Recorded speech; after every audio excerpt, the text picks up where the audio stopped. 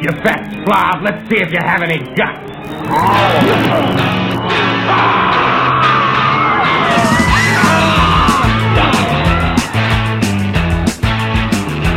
Pull up a chair to the Blood Feast, an audio buffet of cinematic mayhem and culinary carnage, featuring your host, The Cook. Ate his liver with some fava beans and a nice Chianti. Show him Jaws. Well, we did. Oh God, when they had to release the 40th anniversary thing, we went and saw it at the local theater, and they were like, "Oh my God!" I was like, "Yep, that was a that was PG movie." Yeah, they did like that. Then they were afraid to go in the pool, like just like we were when we were kids. And then I showed them the other Jawses, and they were like, and I was like, "Yep, that's why we only ever talk about the first one." Which is funny because, you know, the second one isn't that bad as far as a sequel goes. Yeah. The book was way. Have you ever read the novelizations? No.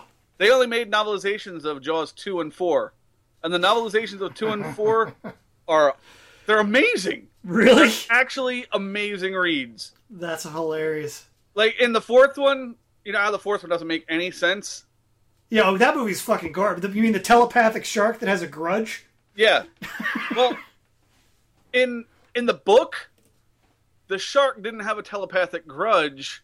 It was the manifestation of a voodoo curse on some Bahamian island that the drug dealers were using to exact revenge on people who like didn't pay them or wronged them and shit. It was crazy. It was crazy, but it was cool because it made more sense than the movie did. That's fucking amazing. Because oh my God, that movie, Mario Van Peebles and Michael Caine. Oh my God, Michael Caine after he fell in the water, climbing out of the water, bone dry. Yeah. Well, it's the other thing too. In the book or in the movie, you know, they never actually explain what he did for a living that he had so much free time. In the book, he's a drug runner for the Bahamian voodoo guys. Oh, Jesus Christ. That's fucking incredible. I didn't even know they had a novelization for that. That's like the one you would least expect of them to be like, you know what? People are going to want to read a book about this. Well, I think what happens a lot of times with novelizations is, well, I mean, you know, the novels end up having to be released at the same time as the movie. So what ends up happening is they're based on earlier scripts. It's a different draft, and they're not sticking with the plot of the released movie. That's one of the reasons why I kind of seek those out. That's true. Because there are differences in there that you would think are the novelist's ideas, but no, they're actually in the original script. Oh, that's pretty cool. I have the Karate Kid novelization. That one they didn't change the script too much. I have that one. I have the Night of the Living Dead. They made that into a book, and then Return of the Living Dead, because the guy John Russo was one of the original script writers. Yeah. Is like an author, and he's written a bunch of. I think he did a Dawn of the Dead novelization too. I used to have that actually. I had the Dawn of the Dead novelization, and I bought it at Gene's Books in the King of Prussia Mall. Oh Christ! Jesus Christ! That's fucking going back. But you know, when the eBay fad hit, I learned that it was worth money, so I sold it. Oh yeah. Oh dude, you know how many records I've gotten rid on eBay? Yeah, a couple of years ago I went because I've always been a record collector, and when I started getting back into actually listening to records, well, I mean, I knew beforehand, but I mean, I learned even more so after getting a decent pair of headphones that picture discs sound like shit. Oh yeah, it's the shitty. It's like the cheapest vinyl they can get to manufacture it. But they're extremely collectible. Oh yeah. So like the first thing I did, like when I started doing eBay, was got rid of all my picture discs. I found one. Which is sad because now, like today, they've pretty much tripled in value. Oh yeah. If I held on to them for a couple of more years. I unloaded. I found the first house I ever bought. I don't know who the hell lived there before me, but I found probably like a 2-inch stack of vinyl behind the washing machine. And they, other than being dusty, they were in great shape. They had 3 die-cut Iron Maiden picture discs. Oh, yeah, so hard to find. If I didn't know, and I would have saved it for you. Some guy in Italy bought them, and I'm like, I don't want to ship them overseas because they're going to get fucked up. And he paid it was ridiculous. Like he spent like $140 or $150 for 3 records to be shipped basically in a box with a goddamn shitload of paper and peanuts around it. They made it fine, but I was like, okay. I mean, you want a fucking picture disc of that shit? Go for it. Well, it's funny you mentioned it too. I remember I was in a similar situation. I guess it was about 5 years ago. I had a even Legos are collectible now. Oh yeah. But I had what the heck was it? A Lego TIE Bomber. Oh yeah. Star Wars Lego TIE Bomber. It was the first release of the TIE Bomber. I never opened it. I just had it sitting in a storage. Sold the damn thing to some dude in Australia for $650. That's bizarre. That's just fucking nuts. And since it was an odd-shaped box, I told him, I'm going to have to get back to you on shipping because I'm going to have to figure out exactly how the hell to move this damn thing from here to Australia without getting it damaged. Shipping ended up costing $87, and he's like, he paid it like that, $87 for shipping. Jesus Christ. So we ended up paying over $700 for a box of Legos. That's fucking nuts. And then, just because he wants it, it's a buddy of mine is the manager of a Lego store, and it's crazy, how this Lego subcultures come up. Yeah. A friend of his runs a vintage and retro and basically used toy store. It's it's eBay in a storefront. And the guy, he'll go to these Lego conventions and he'll buy $10,000 of regular shelf products, stuff that you can just order from the Lego site or go to the store, buy at Target. He'll come in and buy $10,000, take it to these Lego conventions and sell it all for $25,000 in a weekend. Jesus. Because these people will come in, these collectors will buy 4 of the same set.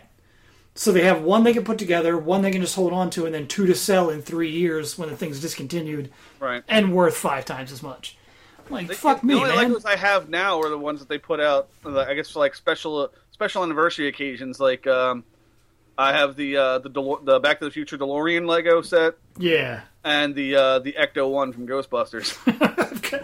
I've got those too. The kids are like, "Can we open them? Put them together?" I'm like, "No." No. And the only ones I have that I opened, and I probably should have held on to because they're probably worth something now, was a 2-pack of Biker Scouts with speeder bikes. Oh yeah, I have one of them. I think the other one got parted out for. Otto likes to build candy machines, working candy machines out of Legos. Put in a quarter, turn a knob, and he usually puts Smarties or Sweet Tarts in it. I'm like, what the hell? You need to figure out how to do this on a larger scale, and we're going to send you to an engineering school, and you're going to make a lot of money. Maybe he just wants to be Willy Wonka. I wouldn't put it past him. But hopefully without the weird Johnny Depp pedophiliac tendencies. So how is the Goonies 20 years later or 30 years later in the theater? It was cool to see it in the theater just because, anymore. Well, it's nice now because theaters are actually, Cinemark and Alamo Drafthouse and the Colonial will do those sort of revival showings. Yeah, that's Colonial's bread and butter. Actually, I think. Yeah, because you think about it, since we were in, they didn't do that kind of shit at all when we were kids. You only saw it, you either saw it first run or on TV, either on TV or you rented a video cassette. And now that there's all this nostalgia for stuff, they get to see it on the big screen. Otto's been watching Goonies since he was 5, and he loves it. But he's seeing it. He's he can appreciate seeing it on the big screen, being holy shit, this movie looks awesome. The only problem is it was a little loud. They had the volume up way too loud. But it was fun. And the movie, Christ, it's not a good movie, no, but it's fun. That's another one too that has some. I remember when the movie came out, I was so obsessed with it. I bought the novelization when I was a kid. And and I don't have it anymore, but I distinctly remember stuff in that book again that was never in the movie. Like Mikey was some type of almost like an idiot savant in the book, where he could figure out puzzles and stuff like that in his head. Like he would open a Mad magazine and look at the back cover and know what the picture's going to make without folding it. Oh, Jesus Christ. So he's like Rain Man, the Wonder Years? Kinda. And they also reveal later on, too, that I don't know if they ended up making it was a deleted scene in the movie, but I know it was definitely a thing in the book where One-Eyed Willie also had asthma, and they had on the table in front of him was some type of fucking Victorian inhaler. Sort of like the did you ever see Hansel and Gretel, which the one with Jeremy Renner? I watched it once, half paid attention to it because it felt like it only deserved half of my attention. Because he had medieval diabetes with that steampunk syringe. Fucking the pirate inhaler. That's awesome. I heard they're making a new one of those. Dude, they're remaking everything. But that movie's like 3 years old. Oh, yeah. Oh, the Hansel and Gretel. Yeah, and Jeremy Renner said he's in. He's like, yeah, sure. I'm like, dude, like, you're an A-list actor now. You're Hawkeye and the Bourne movie nobody cares about, but you're like a name dude. But he's like, yeah, I'll do it. I was like, that's cool. He was good. I liked that movie. It was like Goonies. It was dumb fun. Like, it wasn't, it wasn't brain surgery. It wasn't anything that's going to revolutionize cinema, but it was pretty, I enjoyed it. I had a good time watching it. It seemed like it was one of those, more like a vehicle to propel Gemma Arterton forward. Yeah. I could see that. For some odd reason still hasn't happened. Because, during the span, between Clash of the Titans and, all those other, there was a good 3-year span where she was in movies, every 2 months. Yeah. I think it's just, she kind of reminds me, it's like the same thing with, Carla Gugino, or Gugino, whatever. The chick from, I can't think of anything she's in. She was in Sucker Punch and Sin City. Yeah, she was, wasn't she, no, wait, I think I might be getting her confused. Wasn't she in Spin City, the TV show? Maybe. Sin City. I might be getting, I'm getting her confused with the girl from Hellraiser 3. Because there's a girl in Hellraiser 3 who looks just like Carla Gugino. Oh, okay. Be weird if you were in Sin City and Spin City. I'm just going to take my career's only going to be movies that sort of sound the same in the title. Totally thematically incompatible, but... I'm going to be in Friday the 13th and Friday. That would be awesome. That would be fucking amazing. That would be a movie I'd watch. Halloween and Hollow Man are very similar. Kevin Bacon was in Friday the 13th and Hollow Man. That movie, God.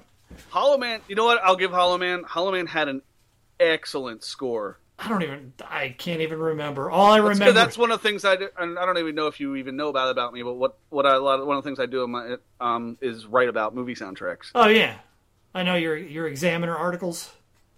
But Jerry Goldsmith did the Hollow Man soundtrack, and I thought it was outstanding. Oh, okay. I haven't watched that movie. I think I might have seen that in the theater. I like Elizabeth Shue, so. Although she hates that movie. Who directed? Was it I have no idea who directed it. I think it was Paul Verhoeven or. Oh, was it really? I think so. And but there were no commercials in it. But whoever, I think he directed it, and she was like, I've heard her in interviews. She was just like, it was a horrible experience for the person that was telling me what to do, who I am not going to name, but who was telling me what to do was a horrible human being. I was right, like, but didn't she do that right after doing The Saint? Oh, Christ. She was in that? Yeah, she was the main girl in The Saint. That's another one I haven't seen. That was fucking Val Kilmer, wasn't it? Yeah. Oh, Jesus Christ. Talk about another career that's gone to hell in a handbasket. I was rooting through Netflix, I think it was, and he's doing horror movies now. That's all he does is low budget, straight to video, just garbage. And he has swelled up.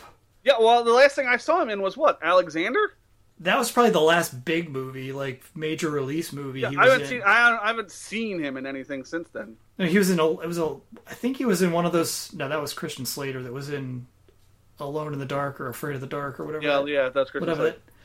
But yeah, like Val Kilmer's just in all those terrible direct-to-video just messes. Like basically anything that is like, you know, Paul W.S. Anderson's too good to direct. The last thing I saw him in, it was Kiss Kiss Bang Bang. That actually wasn't bad. Which was a good movie. That was a good movie. That was the last good thing he was been in. And because that got a theatrical release, I think. Yeah. And that was probably it. And then, fucking Dr. Moreau, which was... It's one of those... Kiss Kiss Bang Bang is one of those Robert Downey Jr. movies that everyone forgets Robert Downey Jr.'s in. Because that was Shane Black's kind of his comeback, wasn't it? Yeah. Because then he fucking fell off the map for a while. And then he did the... Still haven't seen Iron Man 3. Comic book movies I don't really care about. That movie is so all over the place. I thought Iron Man 2 was all over the place. Iron Man 3 is even more all over the place. Oh, wow. So Iron Man doesn't do shit for me. Like, eh. Well, that's the funny thing that I get. I don't know if I told you this last time. The funny thing about these Marvel movies is they are picking comic series to make movies out of that nobody gave a shit about when they were just comics. Nobody read Iron Man. Nobody read the Avengers. And now they're like the biggest freaking characters on the goddamn planet. Like, I knew one kid at O&J who read Iron Man, and he had like almost an entire run, and we used to make fun of him because that's all he read was Iron Man. Well, it's like Guardians of the Galaxy. I mean, nobody'd ever even heard of it. It was like such a weird second tier, you know, fucking strange movie for them to pick. And then James Gunn was like, came straight out of Troma, directed Slither, was like the only sort of, I don't even know if that's a notable movie. I mean, Slither's it's an okay movie, but it's definitely just a B horror movie. It's just kind of a straight up monster movie. Michael Rooker in horror circles, Slither is a very notable movie. But it's like, as far as mainstream, like for Marvel to say, okay, yeah, the guy who was a secondary character in Romeo and Juliet and directed Slither, we're going to give you this huge, like, $150 million picture. Sure, we don't see any problem with that. I don't think they expected it to be that successful. And it's like, I think, of all the Marvel movies, the one I like the best. Yeah, no, my favorite Marvel movie is still Blade, the first Blade. Well, yeah, I like that. I like Blade 2 just because Guillermo del Toro. It's I think my favorite movie of his. But again, that's another movie with a really loose plot. Nominally speaking. I do like the first Blade. I just hate Steven Dorff, though. He's the worst. Don't pick a really short, petulant guy as a villain. Like, oh, but come on, he was in The Gate. Like I said, you don't pick a really short guy as a villain. He's just not, you know, he's like, it's like, okay, we don't have enough money for Christian Slater. We'll get that guy. That'll be great. It's like, because he was in, you know, fucking, I'm from, you know, being in Baltimore, all you hear about is John Waters, because he was in Cecil B. Demented, and that's like the weakest John Waters film. I'm not a John Waters fan, and I know it's probably strange to say, but I love Serial Mom. Oh, Serial Mom's great. That movie's so much fun. And you know, it's being in Baltimore, it's like, if you don't like John Waters, it's like people look at you cross-eyed. It's like, and I appreciate it, but it's, you know, it's just kind of fucking juvenile underground movies. Like, there's nothing, they're unique, but they're not great. You know, they're not good movies by any stretch. I always looked at him like the guy who picked up Ed Wood's mantle and just took it to the next level. But had actual skill in, like, actually knew how to make a movie. Well, I don't know. I still don't consider Pink Flamingos an actual movie. Well, yeah. I mean, that was definitely a good first or second attempt, I think. Because I think he had one movie before that. Like, he's definitely got better the more he did it. You know, technically speaking. I think Serial Mom ended up being, like, the apex of his abilities. Right. It's Hairspray's good. Crybaby's fun enough. Oh, you know, I have a hard time watching that movie. Because it's set in the present, right?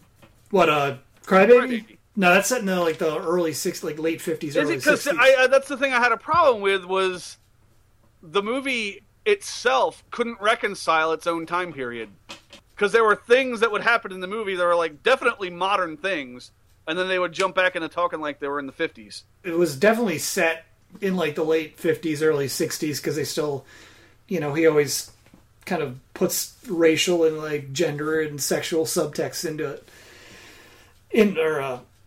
Subtext into the movie. I just think there were a lot of continuity issues in that movie that kept me from buying into it. Yeah, that one was okay. I have a problem with Johnny Depp just in general. Like, I can't. I don't know. Well, now all he does is hat acting. So. Well, the problem with Johnny Depp is, while people claim to think he's some type of a great actor, he really plays the exact same character in every movie he's in. Oh yeah, well, it's I call it hat acting. Like, it's like, what kind of hat and what kind of wig and what kind of makeup do I get to wear in this movie? Like, he's like sort of like the high concept Adam Sandler. Yeah. Like, Adam Sandler's like, well, I want to make a movie somewhere where I can take my family on vacation while I'm making it, and they can have fun while I'm making a movie. Johnny Depp's like, show me your waistcoat closet, because I got to see what kind of waistcoat I'm going to wear. I think the last time he actually acted was in a movie that the little girls want nothing to do with, which is Fear and Loathing. And even that's kind of because he wasn't pretty in that. Well, even that's hat acting, Well, yeah. He's got a cigarette. It's very like affected. Actually, you know what? You want to get technical. The last time he acted was in What's Eating Gilbert Grape. That's like, he actually did do like a decent job of like portraying a character as a human being. Right, exactly. It wasn't like a Tim Burton cartoon brought to life. I'm trying to think if there's anything else I've seen him in that I would consider like acting. And I can't, it's like... Gilbert Grape, I think, is the only thing. I can't even... Yeah, and he was, people are always like, oh, he's in Nightmare on Elm Street. I'm like... Barely? Barely? And that movie's not as good as everybody thinks it is. No. It's not... That's a movie that doesn't hold up. Not at all. The pacing is so goddamn weird. Like, some of the acting... the fucking... What's her... Nancy's mom is just the worst actress. Yeah. Some of the scenes are creepy. I remember when I was a kid, that movie scared the shit out of me. When the dream sequence, when Freddy's arms grow, his silhouette, like, there are some creepy sequences in that movie. Yeah, but did you ever watch, someone, I don't know if someone put like a fan edit together and put like the deleted cuts back into it, so it's a more graphic movie, but it looks even cheesier. I found it on a torrent site. Someone actually like put like a fan edit together, yeah, and put all the deleted stuff back into it. It's more fun to watch, but it's definitely a lot cheesier. I'll have to look for that, because to me 2 and 3, the Dream Warriors is my favorite one. Like, that's another one too. That when I was younger, I saw that actually at the North End Fox when it came out. I saw it at Fox North End. And the being an 80s kid, the only reason I went to see it was because Dokken did the... Oh, yeah. Oh, God. I had that soundtrack. I still have the 12-inch single of Dream Warriors. Oh, my God. Dokken. That's one of those bands that everybody thought was so great back then. You listen to it. It's like Nightmare. You're like, why do we like this? Like, oh, man. I love that movie, though. Like, I thought that was the best one. That New Nightmare was kind of fun because it was like the prototype for Scream. Now, see, I had a problem with that movie too. There's a lot of apologists, and I don't know if they're apologists, but there's a lot of people out there that try to find reasons to like that movie. And my biggest beef with it is, for at least the first 40 minutes, there's no main character. You have no idea who the hell you're supposed to be following in the movie. At least the original one, right away. And if you didn't know the people, if you didn't know the characters' names, you wouldn't know. Basically, that's what gives it away, is the characters' names tell you who you're supposed to be following. But you don't figure that out until later, because they don't introduce Nancy, until 20 minutes into the damn movie. I just think at least it was the first slasher where they tried to, fuck with the narrative a little bit, because it wasn't just a recapitulation, because by then, the Friday the 13th movies, it's the same shit over and over. I like it because they at least try to do something different. Because the other, I don't even know if I've seen anything, what is there? I never saw Freddy's Dead. I haven't seen the fourth or fifth one. Freddy's Dead doesn't make any sense. It's okay. I've never seen, and then Freddy vs. Jason was just a colossal waste of time. It was a live-action cartoon. That was just, it was fun, but it was it was fun because you finally got to see them together, but they were barely But together. that was the whole point of it. But that's all that was like necessary about the movie. Everything else was like, well, since we're doing this for the fans, let's just do all sorts of stupid shit that fans would want to see. Yeah. But I wanted to see them more together. Like, that was... And, like, it would have been not... Like, it was cool seeing them fight each other, but it would have been cool to see them, like, not even... Team up isn't the right word, because if they teamed up, then they just fuck everybody up. But, you know, that one, it was weird. I think I had higher expectations for what I got because I saw it in the theater, too. And, you know, it's just being a horror fan, like, anytime and at that point, too, like, there was no horror in the theater. Well, nothing that wasn't teen-centered. You know, I went and saw Scream in the theater, and then it was just Scream clones for 5 fucking years. You know, I had this discussion with somebody a couple of weeks ago, and they were talking about how, you know, Scream revitalized horror. But if I remember correctly, that was, 1996?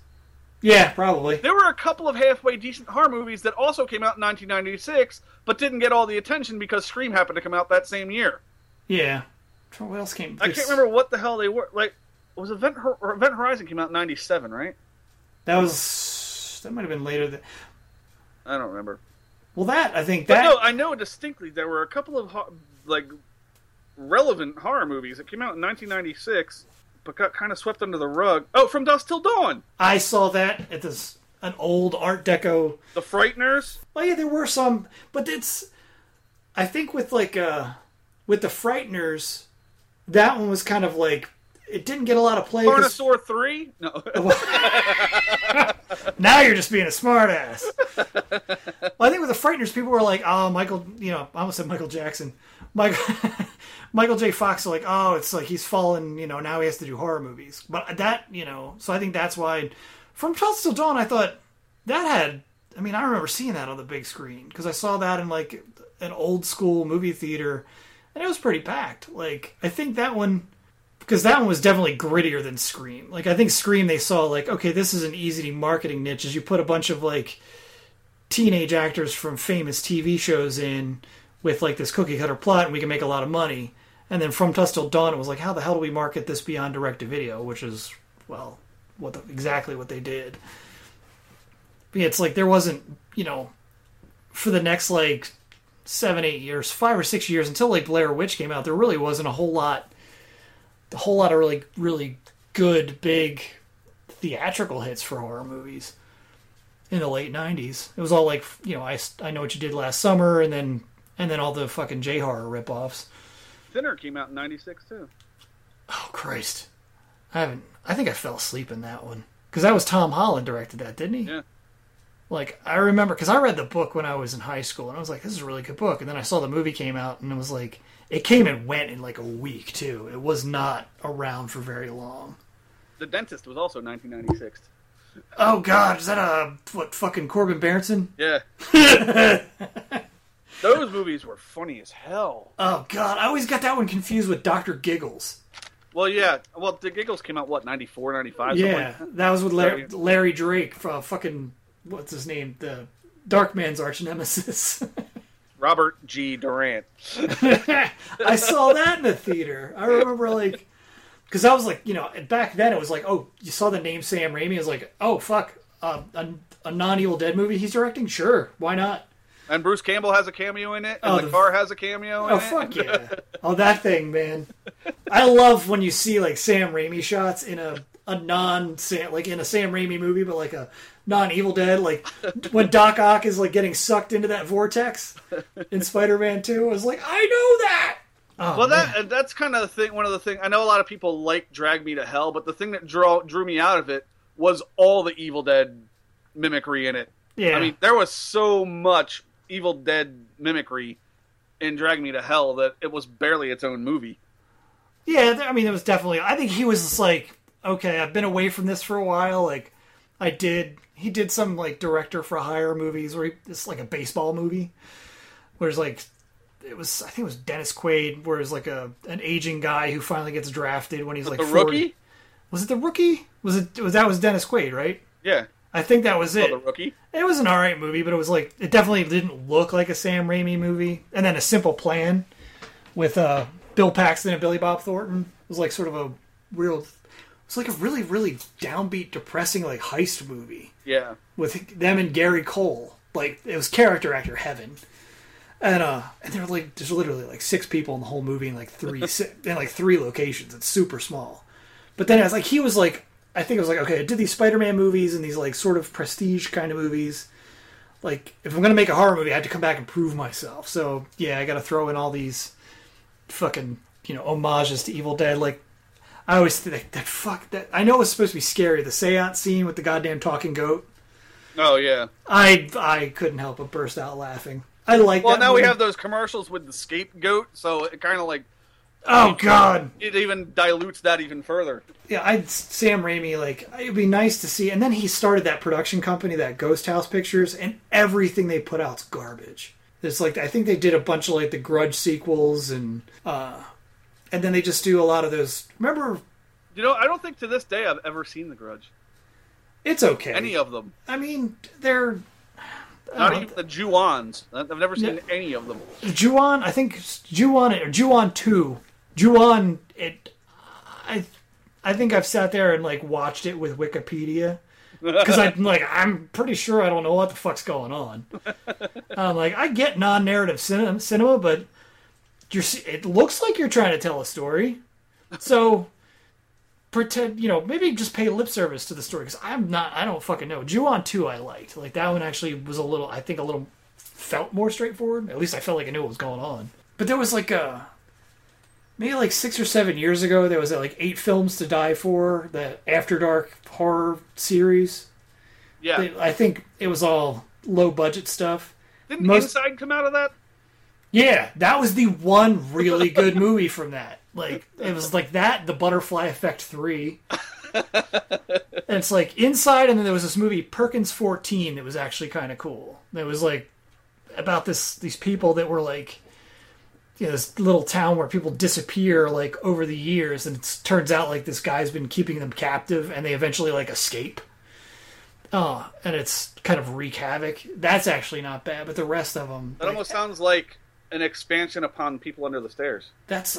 is that the... Yeah, okay, was that Wes Craven? Yeah. Okay, I think I watched that recently. That's definitely very early 90s. That was the movie that gave us, what the hell's his name? It was Ving Rhames, like, first... Yeah, Ving Rhames. Yeah, that was one of his first movies. Big picture. And I think he had that bad, like, skull cap, that... Yeah, and a tucked in, like, button-down patterned shirt. I think that was hard to watch, I think, just because the arrow was so, like, blatantly obvious. It's like watching any... Like when you watch those 80s movies. Like when you see fucking Killer Clowns from Outer Space and the shoulder pads on the girls. And the high-waisted acid wash jeans. I was like, I saw enough of that in the halls of Owen J. Roberts to last me a lifetime. The Joan Van Ark. the fashion by Knots Landing. And all the men in their Botany 5000 or Botany 500, Botany 5000. I've upgraded them. That goddamn yeah, but still, like those Ghost House movies, like Sam Raimi did all those. I'm looking for. Have you seen the trailer for the Ash vs. Evil Dead? No. That looks like it's going to be pretty good. Like I think they're like rebooting it or rejiggering it. I've pretty much called it quits on horror TV. We tried, like, we watched the first season of American Horror Story, and the same with, like, Walking Dead, and Horror Story was just, ended up being so convoluted that we were like, I don't really think I need to revisit this. Like, the ending was weird, and then Walking Dead just got boring. Yeah. We tried, like, we got through the first... I'm surprised that it's still as rabidly popular as it still is. There's no reason for it. The only thing I can think is it's like people that aren't into horror, like it's just horror enough for them, and it's still right. It's like Metallica adjusting themselves so they can appeal to people who don't like metal. Yeah, it's the Black Album. Yeah, fuck yeah, exactly. You're right. Walking Dead is the Black Album of horror. It allows everyday people to say, "Hey, I like that stuff." Oh yeah, but without having to go any further into the genre. Exactly. Like that's what I don't like. But it's still really soapy. Like it's very soap opera-esque with just with rotting corpses around. Well, and if you read the comic book, you hate the TV show even more. I'm not a fan of comics, so I never even... The comic is brutal. Really? And the thing that killed me, like, this is what pulled me out of the Walking Dead TV series, was the entire second season when they were on the farm after Carl got shot, waiting for him to heal up, which is basically all they did on that second season. Yeah. Was an issue and a half of the comic. The entire second season was less than 2 issues of the comic series. That's where we gave up, because when he got to the farm, it just stopped. Nothing. Like, they literally it seemed like they spent like 3 or 4 episodes looking for him and the little girl in the woods, and that was it. And they're kids. They couldn't have gotten that fucking far. Really? Did he learn to drive a motorcycle somewhere? And just took off? Like, that's what I couldn't get. And it was like, it just got ridiculous. And the character, like, none of them, I don't think you have to like every character in something, and sometimes unlikable characters are the best characters. But Jesus Christ, like, I'm like, just get fed to the zombies. All of you, just be eaten. Give us new characters to, like, watch. Right. Because I didn't care about any of them. And to me, like, especially the opening bothered me too, because when you see Rick and strapped to the bed in the hospital, 30 days later. Oh, exactly. Days later. Exactly. I was like, Jesus Christ, you stole the fucking opening from an amazing movie. You just ripped. It was fucking note by note. 28 days later, you're gonna have him shuffling around with a beard, wondering what the fuck is going on, wearing a hospital Johnny, just like Cillian Murphy, and goddamn, I was right there. I was like, oh man, really? Like, I want to like this. It's like zombies on TV. Well, it's funny too, because that was also the end of the first Resident Evil. Oh yeah. Like, and that, if you're stealing from that, then you've got some serious deficits of creativity. I mean, those such fucking. I'd rather watch a cigar store Indian act than Mila Jovovich. You mean Creepshow 2? Oh yeah, I would. Well, I don't know that I'd rather watch that specifically. She's just such a horrible actress. She is the like. I remember I was dating this woman. We went and saw, I think it was directed by Paul W.S. Anderson. Or no, it was directed by Luc Besson. That's right, because she was married to him. It was The Messenger, where she played Joan of Arc. Never saw it. We got up when Dustin Hoffman appears as the living embodiment of her conscience. Wait. While she's in prison. Hoffman is in a period piece? He is literally like he's like an old bearded like wraith basking in like a halo of light, speaking to her as like a spectral vision because she's like been imprisoned after one of these battles because the state's trying to get rid of her or whatever, and he appears to her as basically a hallucination. But it's Dustin Hoffman.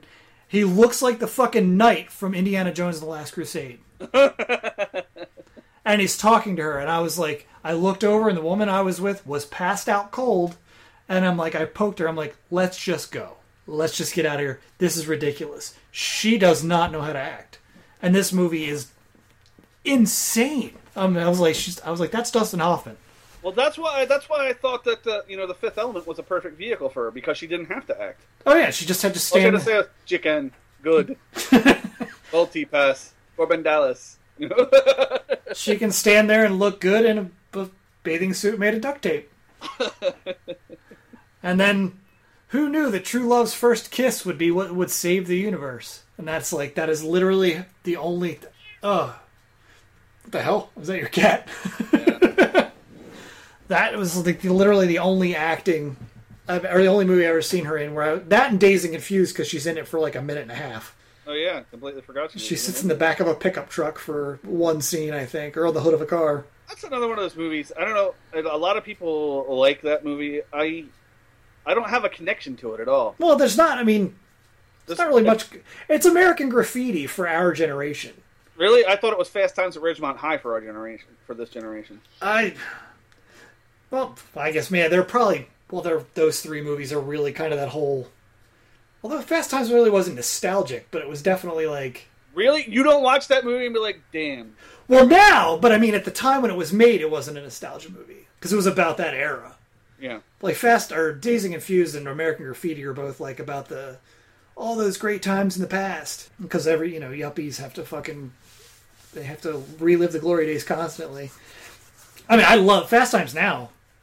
That movie's so much fun. It's funny, too, because everybody loves Spicoli so much, but he's like the least interesting part of that movie. Yeah. He's just like, it's weird, too, because his character's so broad compared to like the kind of reality of the rest of that movie. It almost, I never saw any like makings for the movie, but it almost seems like he was a really minor character, and then after a couple of screenings, they're like, hey, people are reacting to this Spicoli guy. We should put a couple of more scenes in with it. So they put like the whole thing in there with him and the Forrest Whitaker's brother and stuff, because there was no rhyme or reason for them to ever talk. Oh, fuck yeah. And the way Sean Penn as a person, everything you read, he was probably just like, fuck it, this is the way I'm playing it, and you're going to film it. Whatever. Like, this is how I've determined the role's going to be. Because, yeah, I mean, you look at, like, the rest of, like, I mean, was it Nicolas Cage and Anthony Edwards? Yeah. Eric Stoltz, like, his buddies, they're not like him at all. They're barely in the movie, like, and he was probably exactly like that, like a ancillary character that gave, like, okay, you're going to be the foil for this one teacher in a couple scenes, and then he blew it up. And then he became like the centerpiece of the graduating day, the prom or whatever the hell that was. What was that? It wasn't a prom. What the? That end of the year school dance closing ceremony that doesn't happen in any other high school ever. Didn't that happen at your graduation at O&J? I remember we had to stand around a lot. They gave a speech, and we left. I remember being very stoned and very sweaty. And there you have it, folks. End of episode 10 of The Blood Feast, part 1 of 2. So hope you enjoyed that wide-ranging discussion that goes all over the place and back again. It was fun talking to Mark about it. Like I said, the second half will kind of go into where we came from, how we got to know each other, what high school was like for us. Hint, hint. Not a lot of fun. Anyway, that is the end of episode 10. I am your host, Rob. I'm your host, Mark. Mark's not actually here, so I pretend to be him. That was pretty stupid. Whatever. You can find me, us, whatever, on Twitter at BloodFeastPod if you want to get a hold of me / the podcast. You want to find Mark at Mark A. Morton on Twitter. You can also find us on the internet at www.bloodfeastpod.wordpress.com. Send us an email at bloodfeastpod@gmail.com. Give us a phone call on my cell phone if you have my number. If not, tough luck. So, without further ado, thanks. Have a great day. Have a great night. Enjoy your lives. And we'll see you next time. For the Blood Feast, I've been Rob. And don't forget, when you leave, don't forget to put the lid down when you're done.